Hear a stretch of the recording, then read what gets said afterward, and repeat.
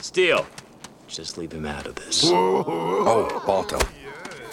I've got a message for your mother.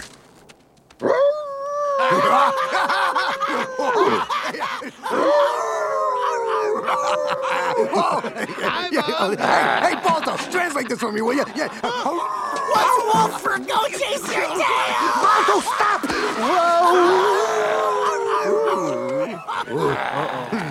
Get out of here, Wolf Dog. You better get back to your pack. Hello and welcome to Rose Tinted Review, the show where every week we pick something that we're feeling nostalgic for. We then revisit and review it to find out if our hindsight is truly 2020 or if we have just been wearing rose-tinted glasses. I'm your host, Michael Gerbez, and I'm joined, as always, by my good friend and co-host, Connor Akeen. How you doing, Connor?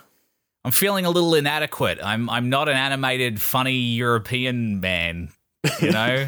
I miss that trope. Is that still a thing in kids' movies where the main character is like, sounds hunky and their sidekick sounds funny and foreign? I don't think so. Now you just get frickin' Josh Gad sounding obnoxious as the sidekick. Which one's Josh Gad? The Olaf the Snowman.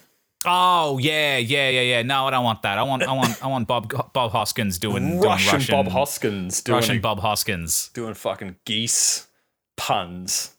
Yeah, dropping fat Dostoevsky references For the kids. Yeah.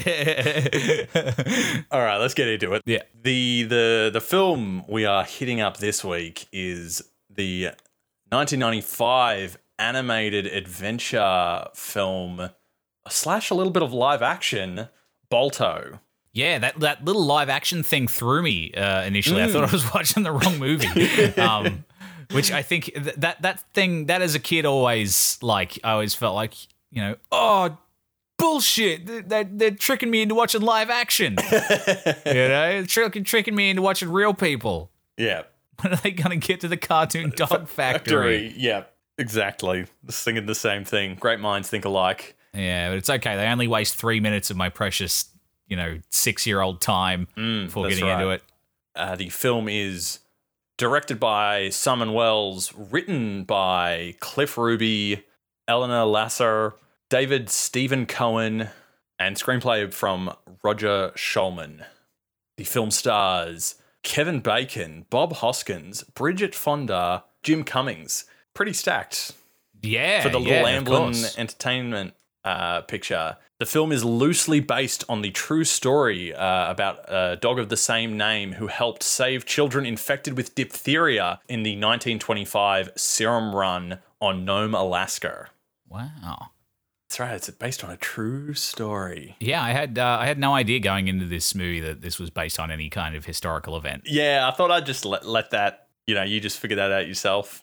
Yeah. Didn't give you too many didn't give you any too many viewing requirements like Avatar or something. It's yeah. You weren't like, hey, I'm going to need you to read some Alaskan history before going into this one.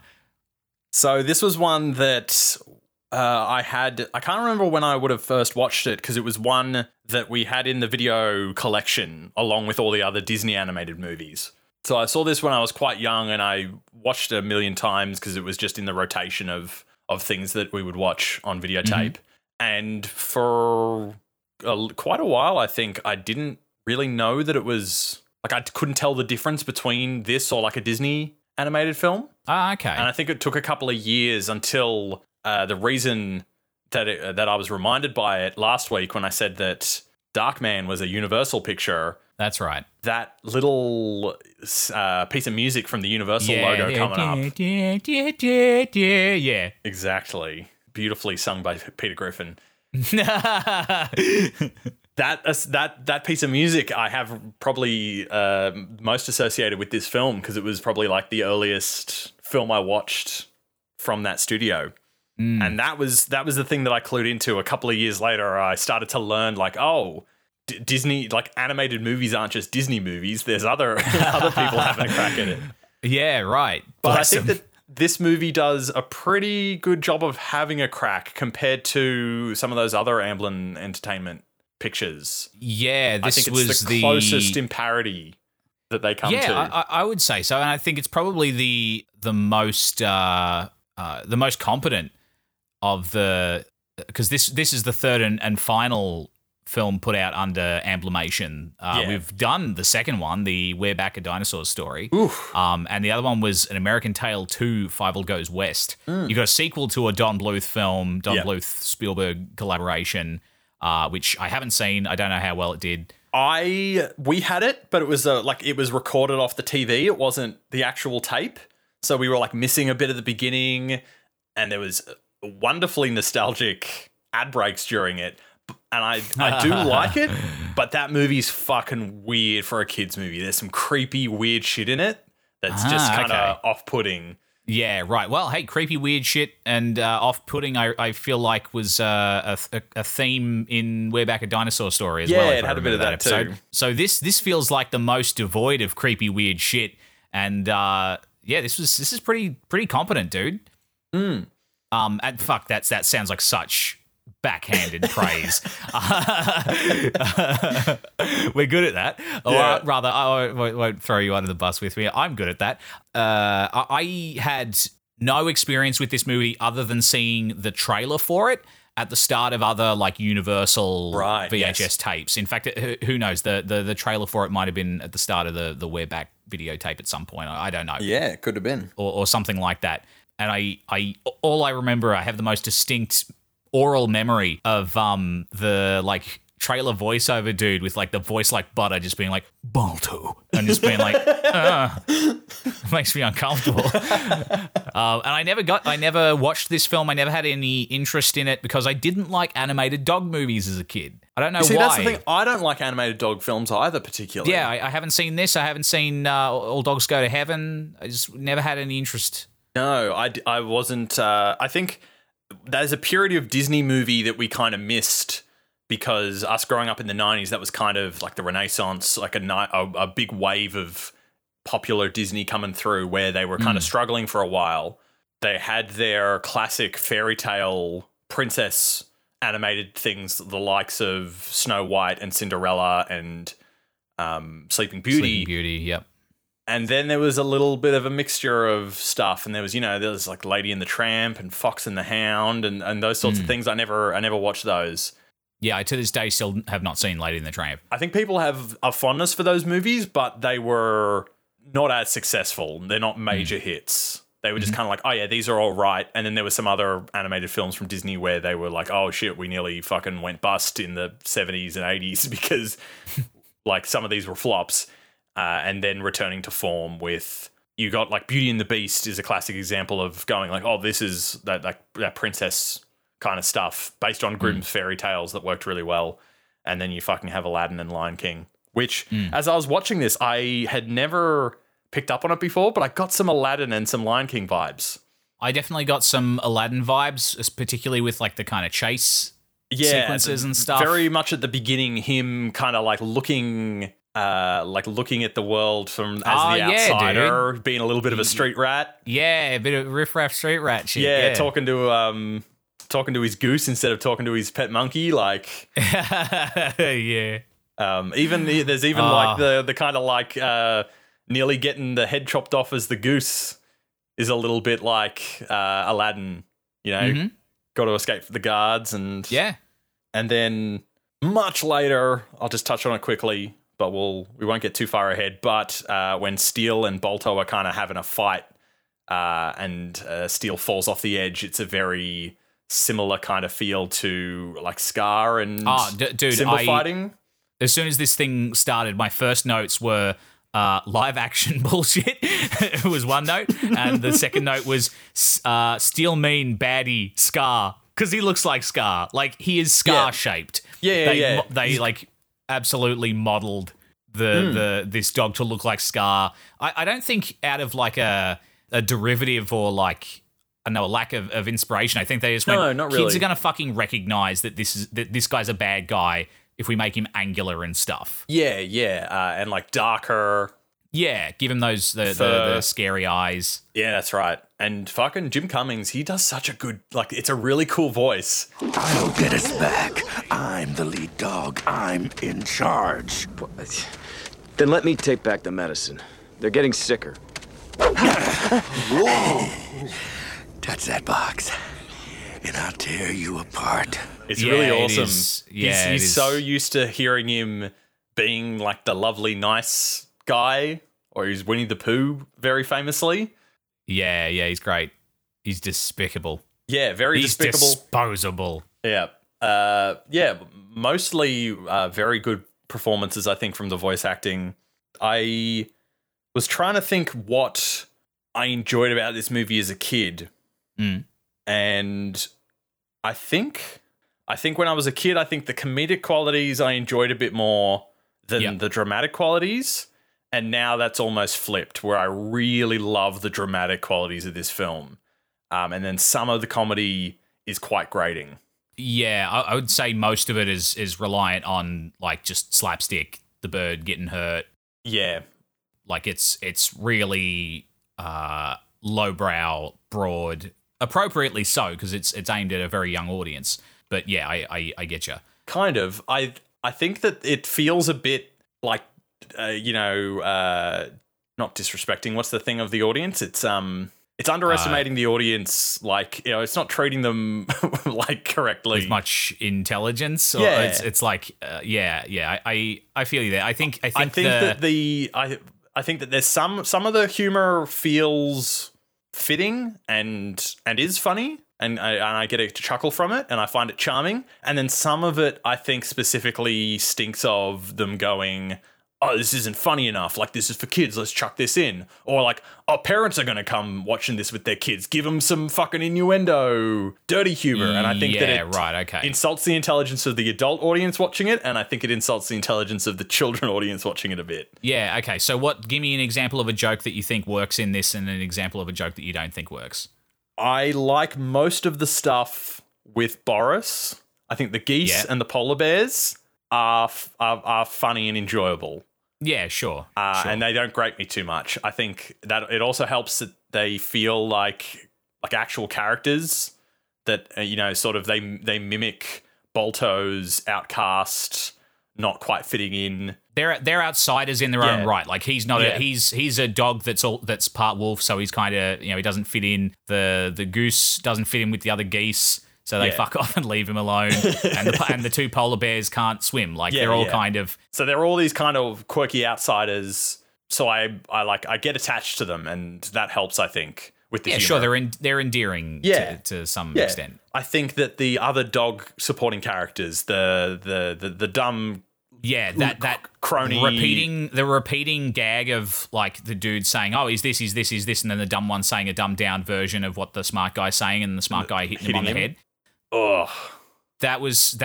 I mean, it wasn't funny. Well, it's not hilarious to begin with, but you give it a pass as like a one, maybe two, maybe three time thing. But when they get to like the fifth delivery of that joke, I was like, "Oh, and then stop!" Then they get they do one at the very end, but it's like, "Oh, but he agrees with him," and it's like this doesn't feel earned or like it built up to something. This is just annoying. And I think that the female dog characters with their gossipy accents and I found that kind of funny. I liked the weird New Yorker accents on the dogs. I think it's just kind of lazy and not really fitting. And then the way that the little poodle one just fucking basically has an orgasm every time she sees Steel. Dude, that's my other note. That's a bit much. That's my other note. My other note was these very expressive dogs and also very horny dogs. Overly horny. Overly horny dogs. Overly horny. So yeah, those people annoy me. And then such a dramatic shift as well. Not just those characters, but the music and the sound effects. Like you say, it's slapstick. You hear and then when he falls on the ground, and it's this garbage goofy music that sounds like it's fucking from a circus tent. But then when it gets into the really dramatic, bold music, the action-y sounding music, that stuff's awesome. And I'm like, this is amazing. But then the tonal whiplash of the dumb joke music next to it, I'm just oh god, this is just kind of taken away from this movie. Yeah, I get you. I think once the movie moves away from the town, the half an hour or so, 35-minute mark, and we're out of the town and we're away from those characters. Yes, that whole chunk, like basically up until he meets up with the other dogs again, is really fucking solid. Yeah. I think because, the whole group of outsiders, they all grow together and there's like a really good dynamic between them. Yeah, them fighting the bear is cool. Yeah. The bear looks great. I was going to say, I just thought of one that's a very subtle little joke, but I think it works and isn't really on the nose and grating and annoying, is the dog that lives at the bloke with the wire. Yeah, that's funny. Yeah, and it's just the dog hears fucking Morse code all day, so his ears just Morse start code going. pug. Yeah, that's funny. Starts going off. His ears And, are like, involuntarily beeping around. Yeah. And the owner chuckles in Morse code, and then the dog later on is barking in Morse code. That's funny. Yeah, that's really good. That stuff's cool. I think that the repeating gag stuff of those it feels a little like the goofy sound effects like that. Both of those things remind me a lot of the stuff we complained about in the Mighty Ducks, where again it's like, yeah, sure, come on, man, yeah, my kid's not stupid. Yeah, I think they are very expressive. Something that I didn't really notice or think of much, besides in this viewing when I'm trying to actually like break down what I like about it, is that the dogs have they've got the big eyes, the expressive, they look kind of Disney-esque in the way that they're drawn. I like how a lot of the humans are very kind of caricatured and they don't have like very expressive facial features. I think Rosie as a little kid does, because like we're supposed to, feel bad for her and be invested in her when she gets sick. Yeah, and like her parents have expressive faces, but then like all the other dudes, they've almost got these like just like slant for eyes, like they're all like closed. They're these furrow brows. The mouths are very kind of like blank, but I think that's kind of like a cool aesthetic to it. Yeah, and I think it makes sense. Like as kids, or like the intended audience for this is kids. Our attention is on the dogs, and as kids, we relate to Rosie as a kid, and we're like, oh no, the kid's gonna die. I'm a kid, I could die. What the fuck? I hope dogs save me. And like, so it makes sense that those characters are the most exactly animated and it's almost got like a Peanuts quality of like I was about all to the say adults. it's the Peanuts thing. It's exactly the Peanuts thing. It's framed for kids, and so you don't. Yeah. You can only see from the waist down of the adults. Yeah, we don't need to see the fucking adults' faces. We don't care. It's also just an effective, budgetary wise, put more effort into animating the dogs fluidly, and the humans they can kind of just be like amorphous blobs in the background because who cares? Yeah, it's totally. nice.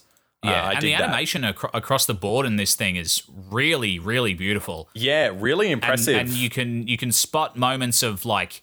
You can spot little moments of like resourcefulness or ingenuity with like a gag or something where Boris gets like hit with a snowball or whatever, flies out of frame, and it whip pans over to, and you hear like a splat sound. It whip pans really quick. It's such a fast 2 seconds, but it whip pans over to the outline of him in the snow. Outline of him in the snow. Yeah. And it's so quick that you kind of it tricks your brain into thinking, no, I just saw him splat into the snow.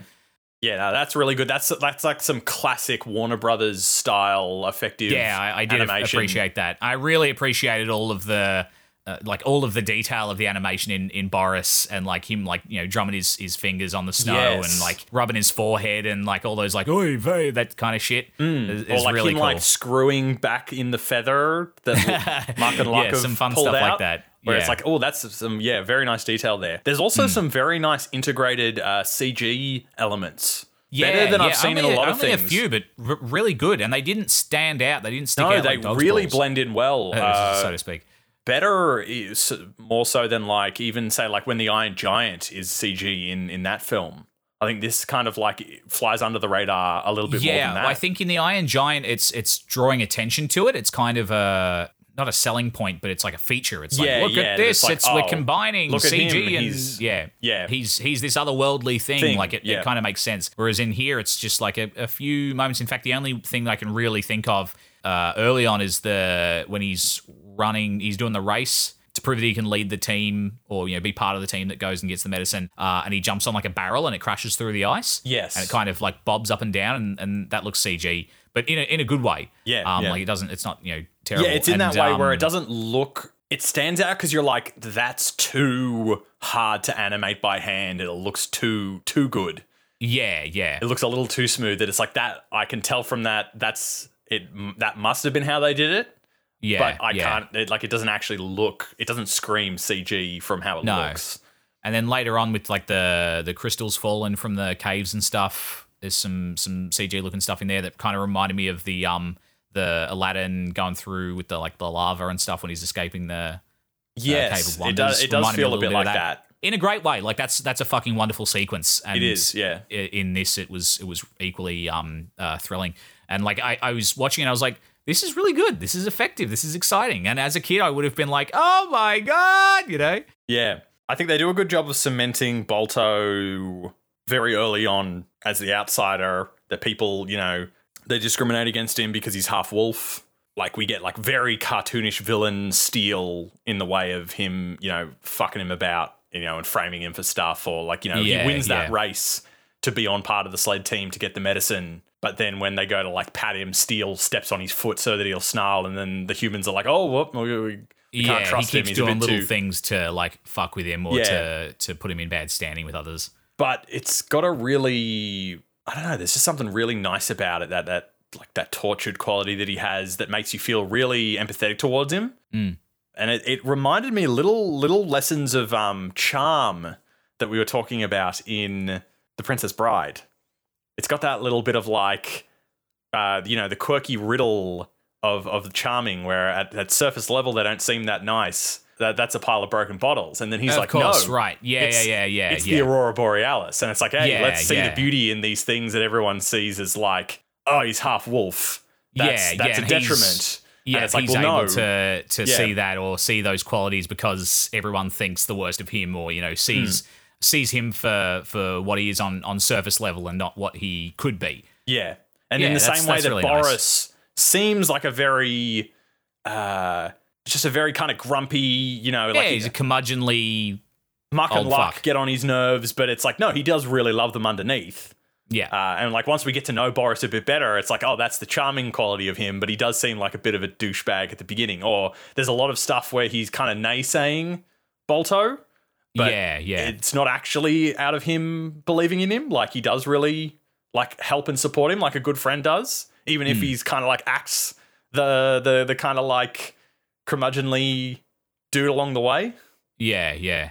Meanwhile, Steel is like this. He looks surface level. He looks perfect. Yeah, you know, and acts the part. But he's an ugly soul. And it's that similar thing to Princess Bride has, where it's like, oh, all of these characters are kind of very solo individuals, and they're unhappy. But then when they come together and work as a team, they find that they are like more happy together and helping each other than doing their own little things.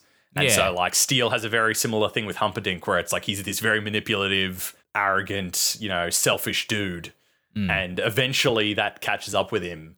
Yeah, I like that. I thought that was good in this as well. Like, when he falls off the cliff, I was like, oh, they fucking straight up kill this dude. But then he climbs back up and I was like, oh, okay. And then he gets back to the town. I'm like, oh, okay, so this is all going to like catch up with him eventually. And I thought that was nice. I thought it was nice that Balto didn't have to didn't fight. It feels like quite a nice film that you could like show kids, that has a bunch of like, I don't know, healthy and or some nice ideals to instill in a kid, you know, like not changing who you are, you know, in the face of someone really fucking pushing your buttons, you know, as best you can. Like, obviously, kids are going to grow up and there are going to be situations where that's just not an option. Yeah. Or where, you know, they might succumb to telling someone to get fucked or throwing a punch or whatever. Yeah. But until then, it's nice to have these like little ideals to go like, you know, here's something to strive for. Yeah, for sure. And I think it does do a very good job of passing, like, I think it's effective because it does pass those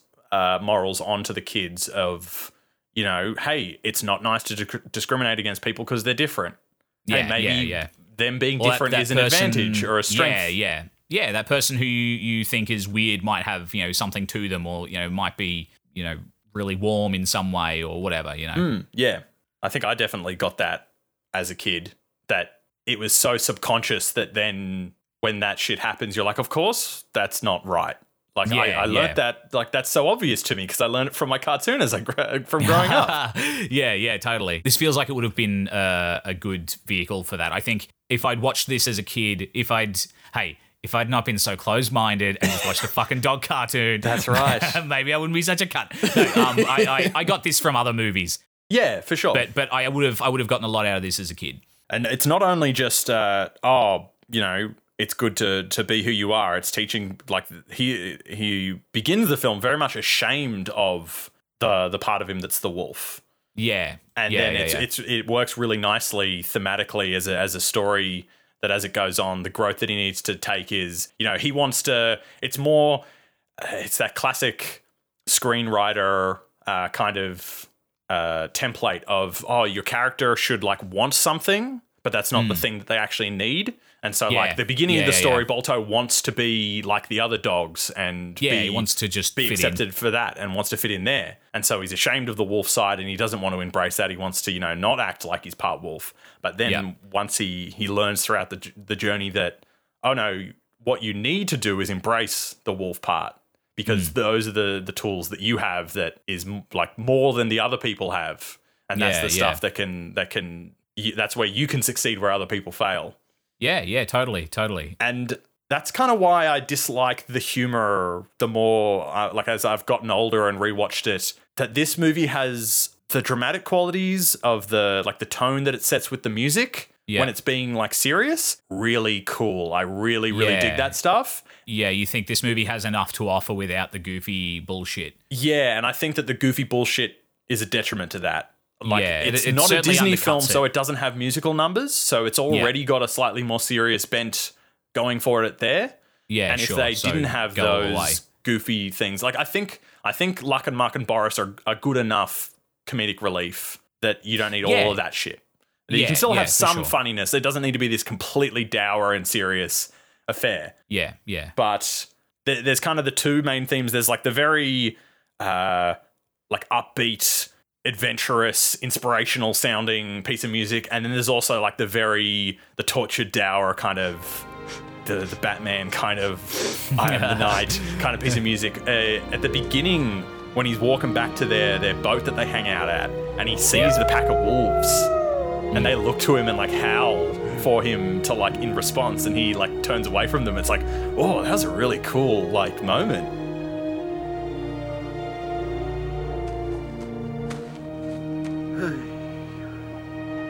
Not a dog, not a wolf.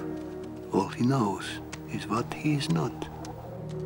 If only he could see what he is. Yeah. And then that like builds up, and I think like the payoff eventually is really good, and it like doesn't really fumble it, and it takes its time to get there. Like when Boris says to him like, "Oh, a dog can't make this journey alone, but maybe a wolf can." And then when that comes back, when he's fallen off of the big fucking cliff in the snow, and he wakes up and there's like the white wolf looking at him. Yeah. And howls at him again, and you're like, "This is fucking epic!" Like I get people bumps when I watch that part because it's so like epic and dramatic and cool. And he looks back up that cliff, and you hear that line from Bob Hoskins again, and you're like, "Oh, dude!" Like it gives you chills. It's so cool. Yeah, it is cool. Let me tell you something, Balto. A dog cannot make this journey alone. But maybe a wolf can.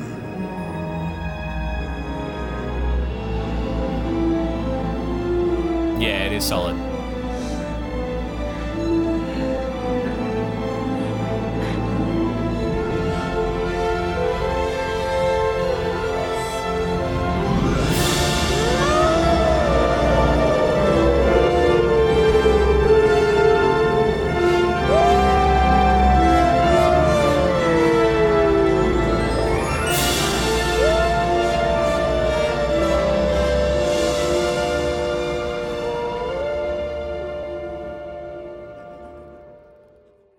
Yeah, and I really like the Jenna using the lantern and the bottles as like the beacon to light the way home and stuff as well. It's nice that both of those characters have a bit of an arc or like learn something from the for other. sure.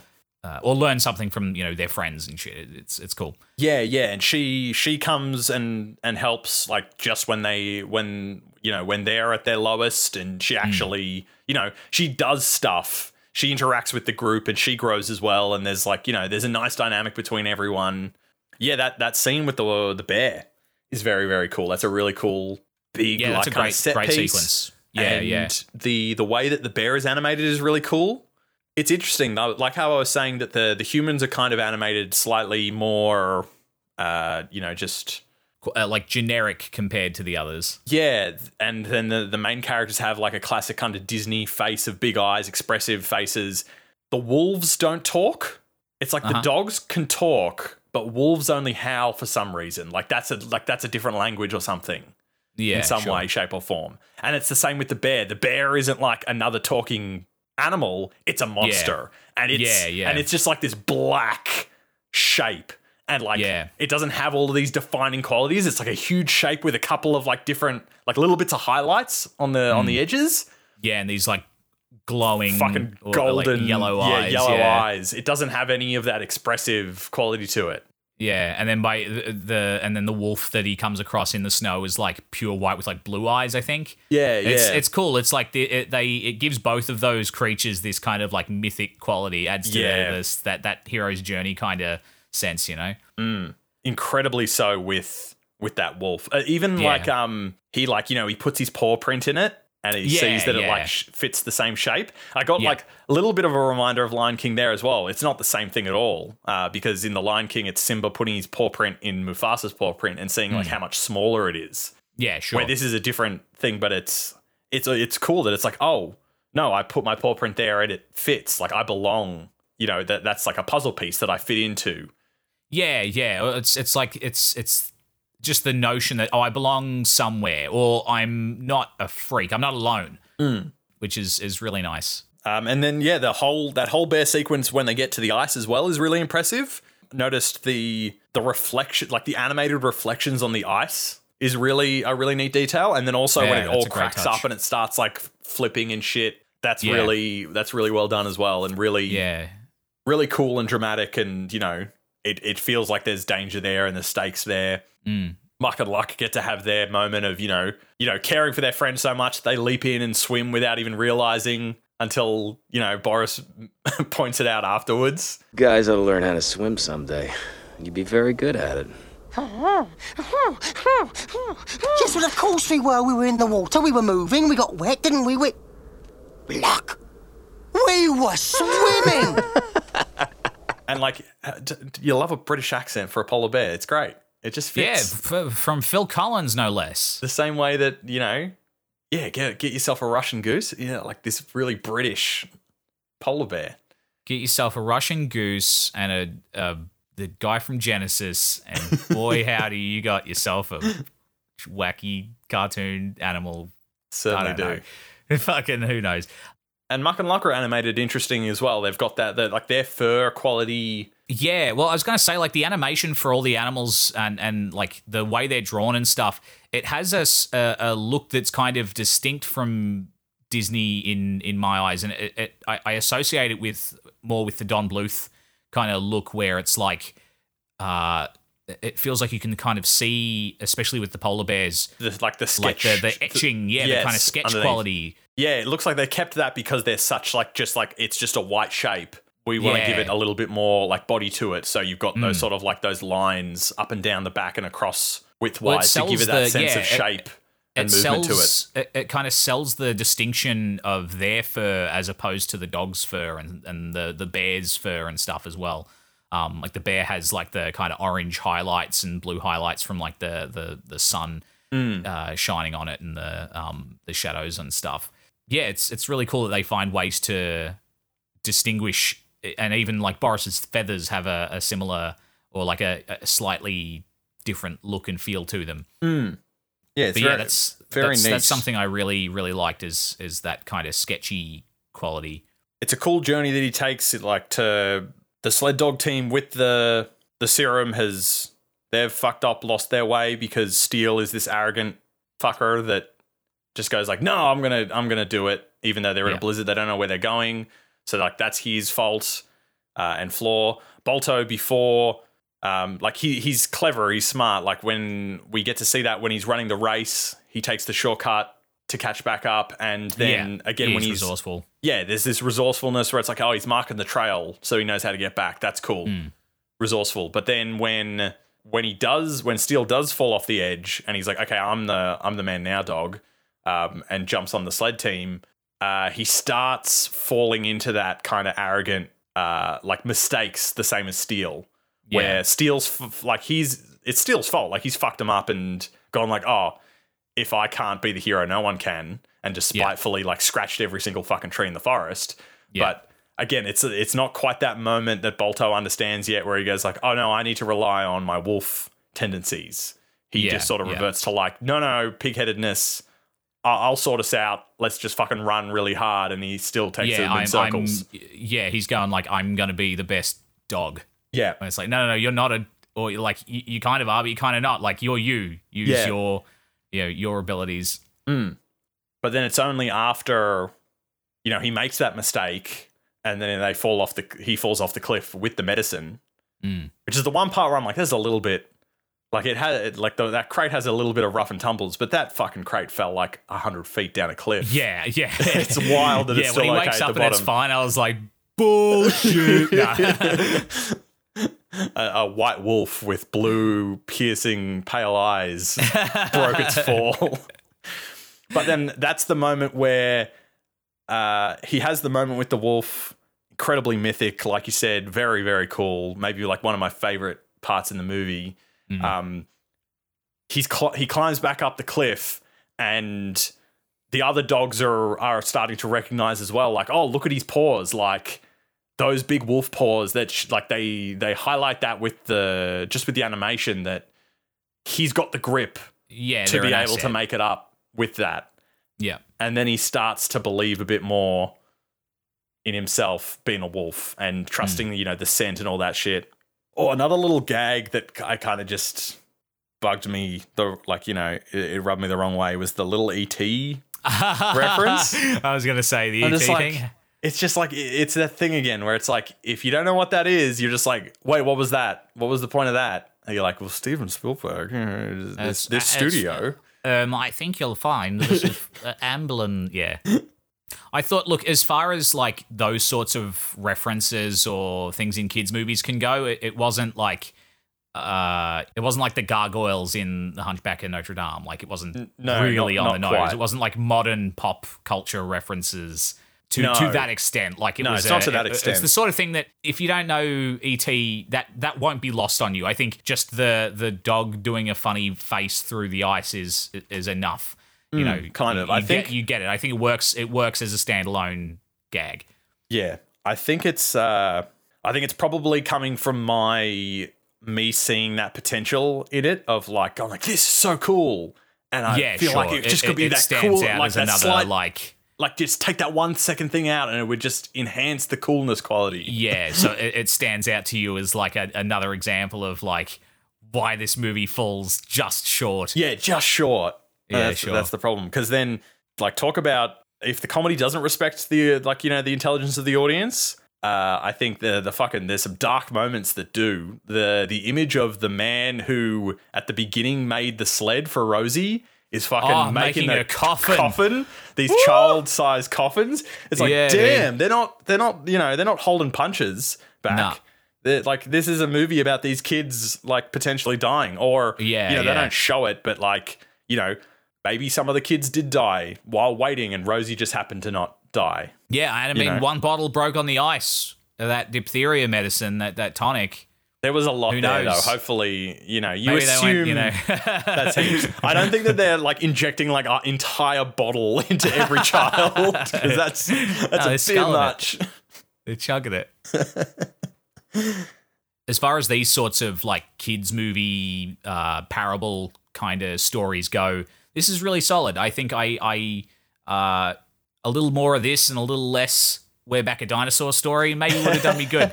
You know, like as far as the 3 Amblimation films go. And I think I do really like talking about it with you. And I think you kind of highlighting the I guess the ideals or the morals kind of that this movie is trying to instill in kids of like trust your instincts and, you know, and learning to accept yourself for all your quirks and flaws and stuff like that, and seeing and urging kids to kind of err on the side of kindness and giving people the benefit of the doubt and letting people surprise you and seeing the weird, you know, quirks and idiosyncrasies in a positive light, you know, seeing the good in those things is really cool. I think it's not an uncommon theme in these kids' movies. I think it's done really well here.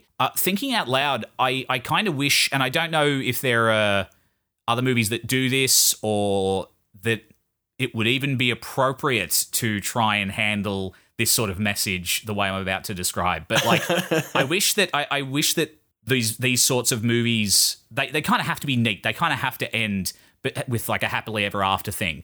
But that's, I feel, a little dishonest to kids, and I don't know if you would fucking warp their minds if you were like, hey, life ain't like that. But I think maybe an indication that to accept oneself is a lifelong pursuit, and that you don't just go, oh wait, you know, it doesn't matter that I'm short or that that I'm half this, half that. Like, you know, Yeah. like it's not something that you hit on and go, oh, I'm cured of all anxieties. I'm fixed. Like, I'm whole now. I'm fixed. Yeah, I'm whole. Exactly. Now I'll be an honourable man. Yeah, exactly.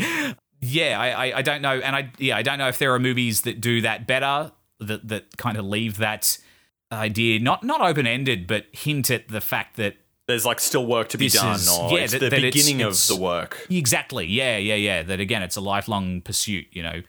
Yeah, no, that's a really good point. I think, I think there could be a way of doing it in a kids movie that doesn't completely fucking warp their minds or wreck them. Make them fucking embittered, despondent. But I can't think of any that Yeah. come close or even attempt that. No.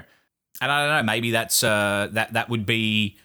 I mean, that would certainly be another way, if not a new way, of respecting your audience's intelligence, even if they are children. For sure. I think maybe that's something that, you know, maybe would have been hard to do then, but I think now is definitely a good headspace that people are in, where the idea of, you know, mental health and that sort of stuff is a lot more prevalent, and a lot more people being open and talking about it, and, you know, talking about burnout and talking about those kind of things. So I think that, maybe kids growing up today are much more open to those ideas of, you know, not having a stigma about therapy and things like that, where, you know, people say like, oh, you know, you get your car serviced, you don't only go to the mechanic when your car breaks down, you get it serviced so it keeps running. And it's like, that's what mental health and, you know, seeing a psychologist might be, or getting therapy might be. Yeah. But it's been such a stigma for the longest time that it means like, oh, if I have to get therapy, that means like there is something wrong with me, or that there is something not right.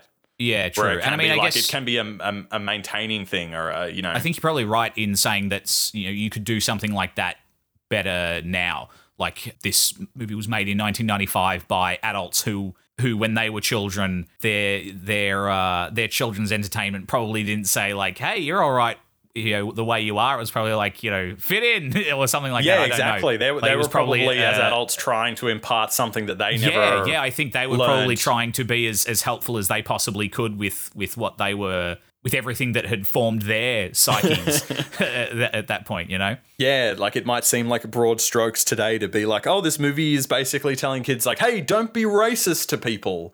But that might have been incredibly progressive for the time. Yeah, sure, yeah.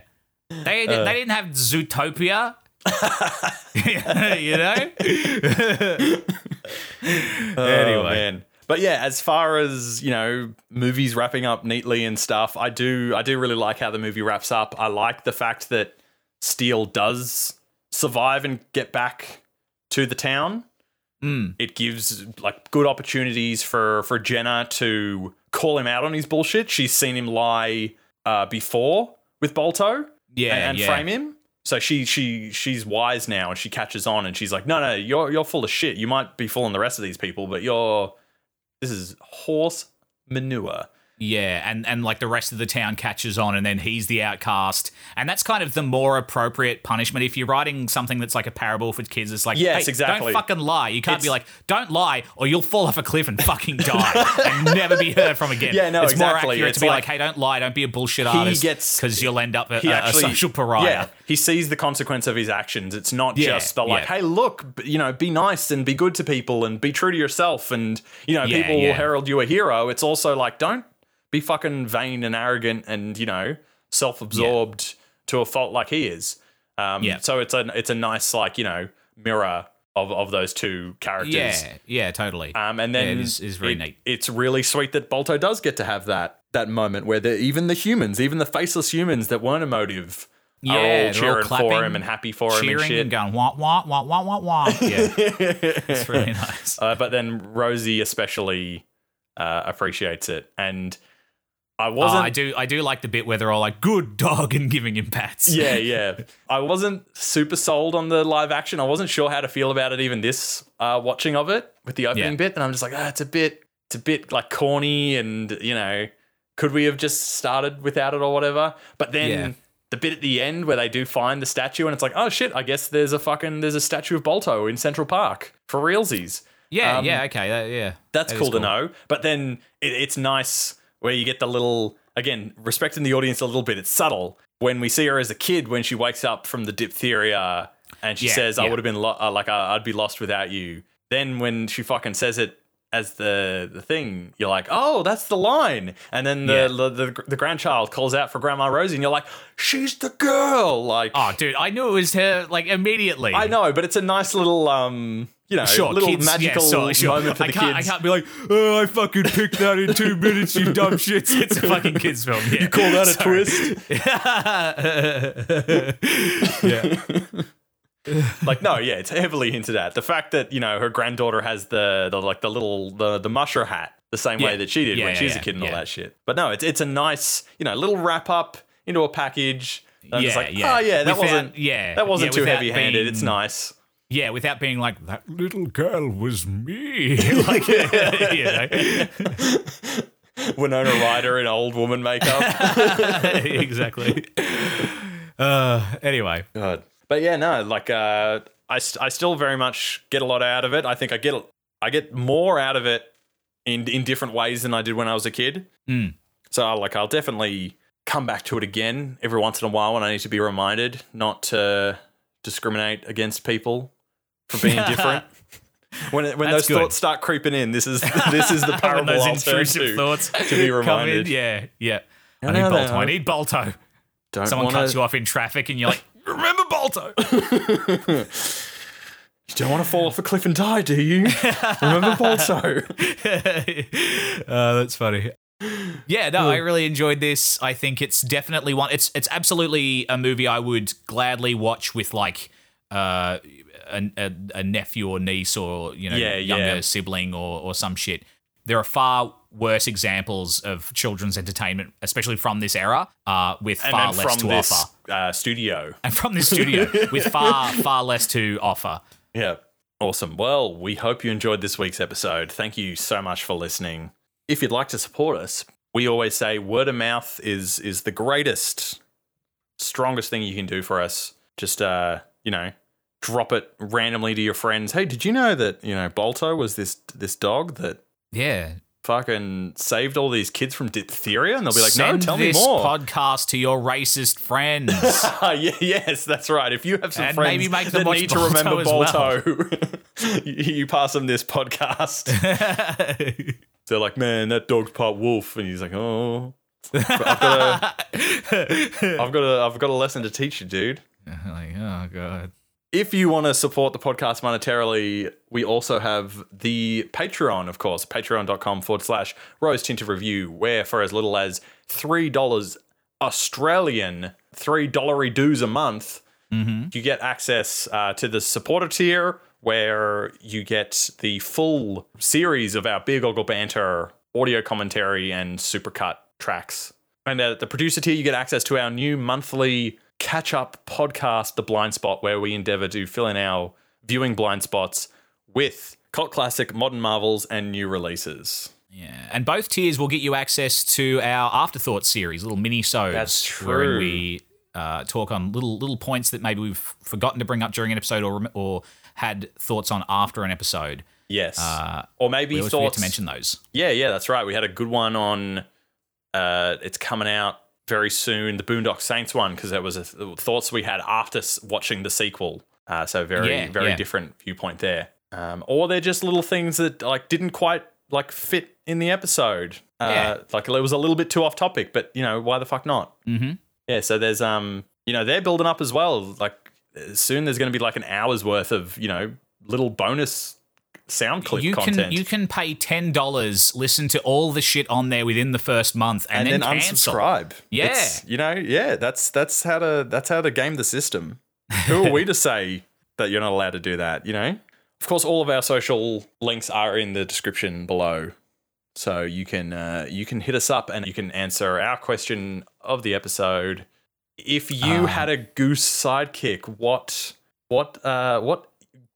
European nationality, funny accent would he have? I was going to say, who would you get to voice it?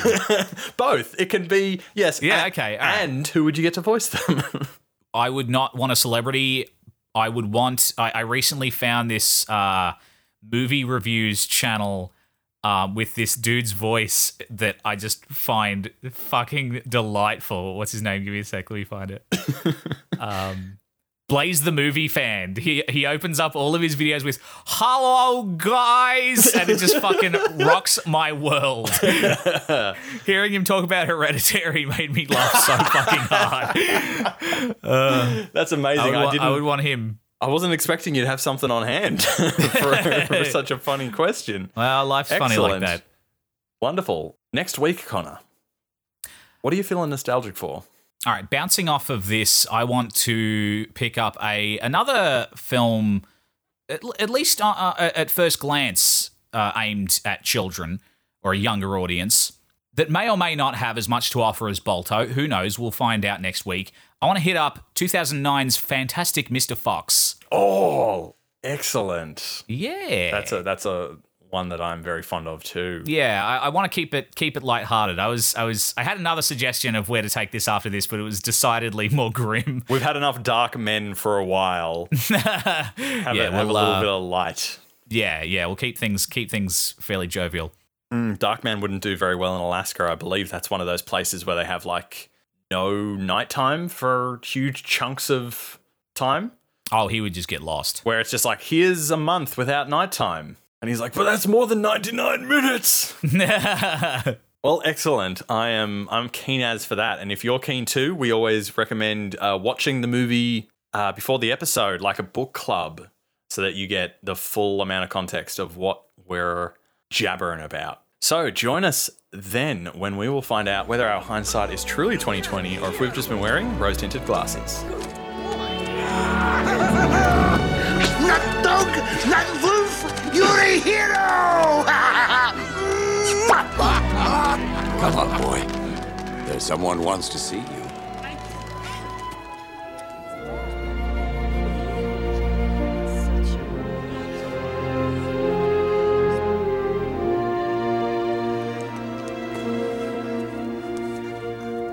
Balto, I'd be lost without you.